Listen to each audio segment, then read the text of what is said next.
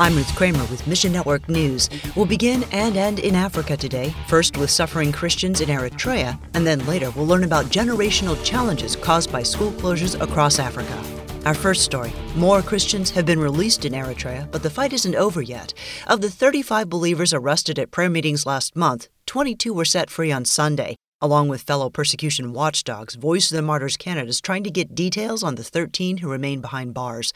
VOM Canada's Greg Musselman tells us. Over the years, we've heard of thousands of evangelicals being put in military prisons, shipping containers, just horrible situations. Eritrea has been linked, the North Korea of Africa. Believers can languish in captivity for years. They often aren't even charged with anything and they don't go to court. In an unexpected move, Eritrea's government released dozens of prisoners in February. There was some thinking at that time that, hey, things are changing. The Eritrean government may be trying to curry favor with Ethiopia, their neighbor country, because the prime minister there is a Christian. Ask God to strengthen believers in prison and pray they'll know they're not forgotten.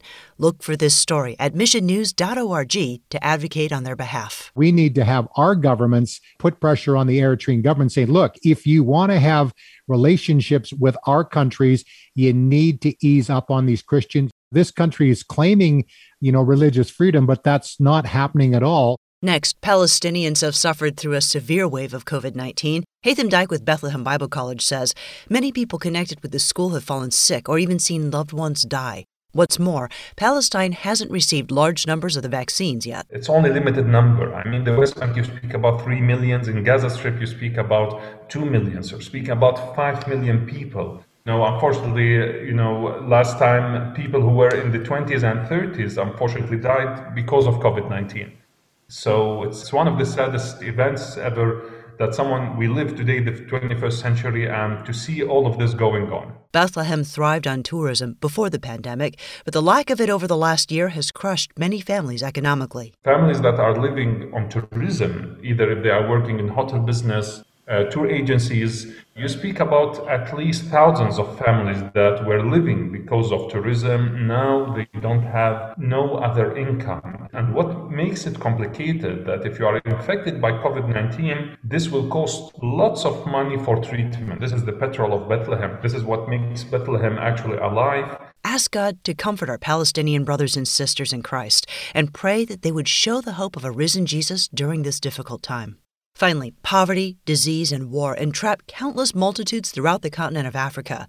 There are plenty of reasons to leave difficult nations behind, but not many ways to escape. Education is freedom for so many. Teach Beyond's Tammy Peter says they focus on communities with little or no access to education. We have a program called Open Schools Worldwide, which trains volunteers, local Africans, with a curriculum which brings the children up to grade 3 of literacy and grade 3 of numeracy.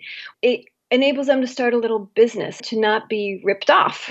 It enables them to help support their parents. But Christ is at the center of every lesson. So many of our educational methods are grounded in who Jesus is.